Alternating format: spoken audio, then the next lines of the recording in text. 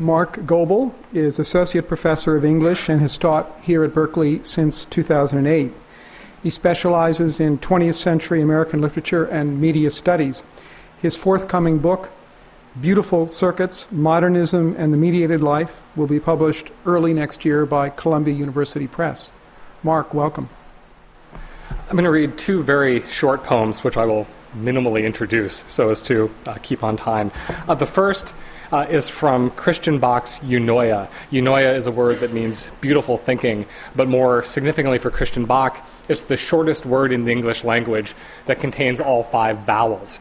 And the framework of Eunoia is a book in 5 chapters, each of which has a chapter that uses exclusively a single vowel, chapter A, E, and then this poem, which is the first section of chapter I.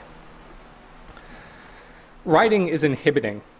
Sighing, I sit, scribbling in ink this pigeon script. I sing with nihilistic witticism, disciplining signs with trifling gimmicks, impish hijinks which highlight stick sigils. Isn't it glib? Isn't it chic?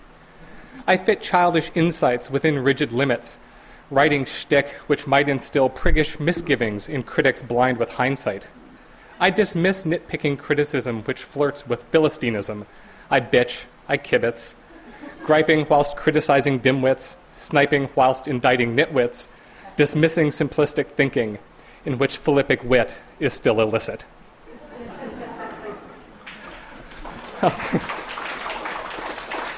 And just a second short poem. I have a 10-day-old daughter at home, so in addition to this being the most number of words I've read in a consecutive period in a week and a half, I've also spent a lot of time trying to put words in her head unsuccessfully, but I do find that these words will suffice. So this is Tom Gunn's Baby Song.